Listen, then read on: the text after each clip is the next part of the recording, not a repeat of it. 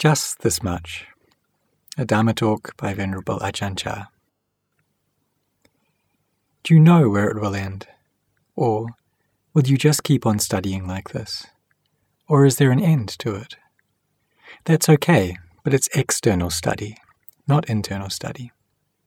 For internal study, you have to study these eyes, these ears, this nose, this tongue, this body, and this mind. This is the real study. The study of books is just external study. It's really hard to get it finished. When the eye sees a form, what sort of thing happens?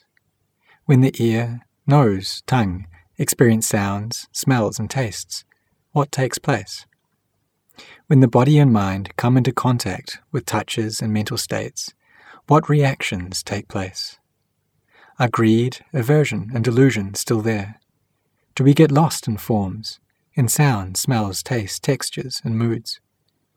This is the internal study, and it has a point of completion.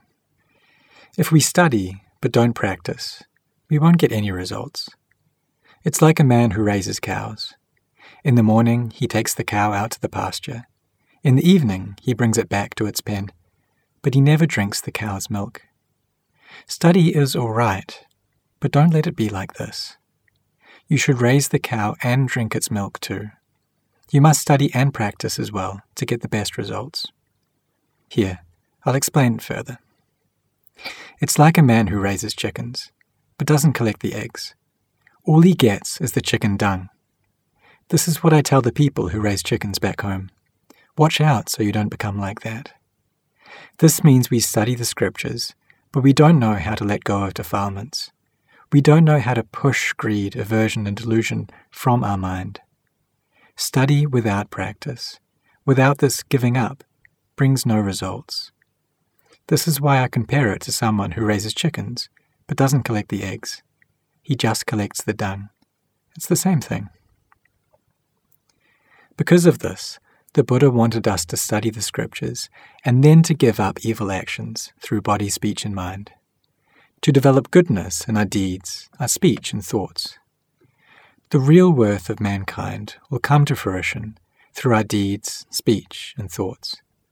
If we only talk without acting accordingly, it's not yet complete. Or if we do good deeds, but the mind is still not good, this is still not complete. The Buddha taught to develop goodness in body, speech, and mind, to develop fine deeds, fine speech, and fine thoughts. This is the treasure of mankind. The study and the practice must both be good. The Eightfold Path of the Buddha, the path of practice, has 8 factors. These 8 factors are nothing other than this very body: 2 eyes, 2 ears, 2 nostrils, 1 tongue, and 1 body. This is the path. And the mind is the one who follows the path. Therefore, both the study and the practice exist in our body, speech, and mind. Have you ever seen scriptures which teach about anything other than the body, the speech, and the mind? The scriptures only teach about this, nothing else. Defilements are born right here. If you know them, they die right here. So you should understand that the practice and study both exist right here. If we study just this much, we can know everything. It's like our speech. To speak 1 word of truth is better than a lifetime of wrong speech. Do you understand? One who studies and doesn't practice is like a ladle in a soup pot. It's in the pot every day, but it doesn't know the flavor of the soup. If you don't practice, even if you study till the day you die, you'll never know the taste of freedom.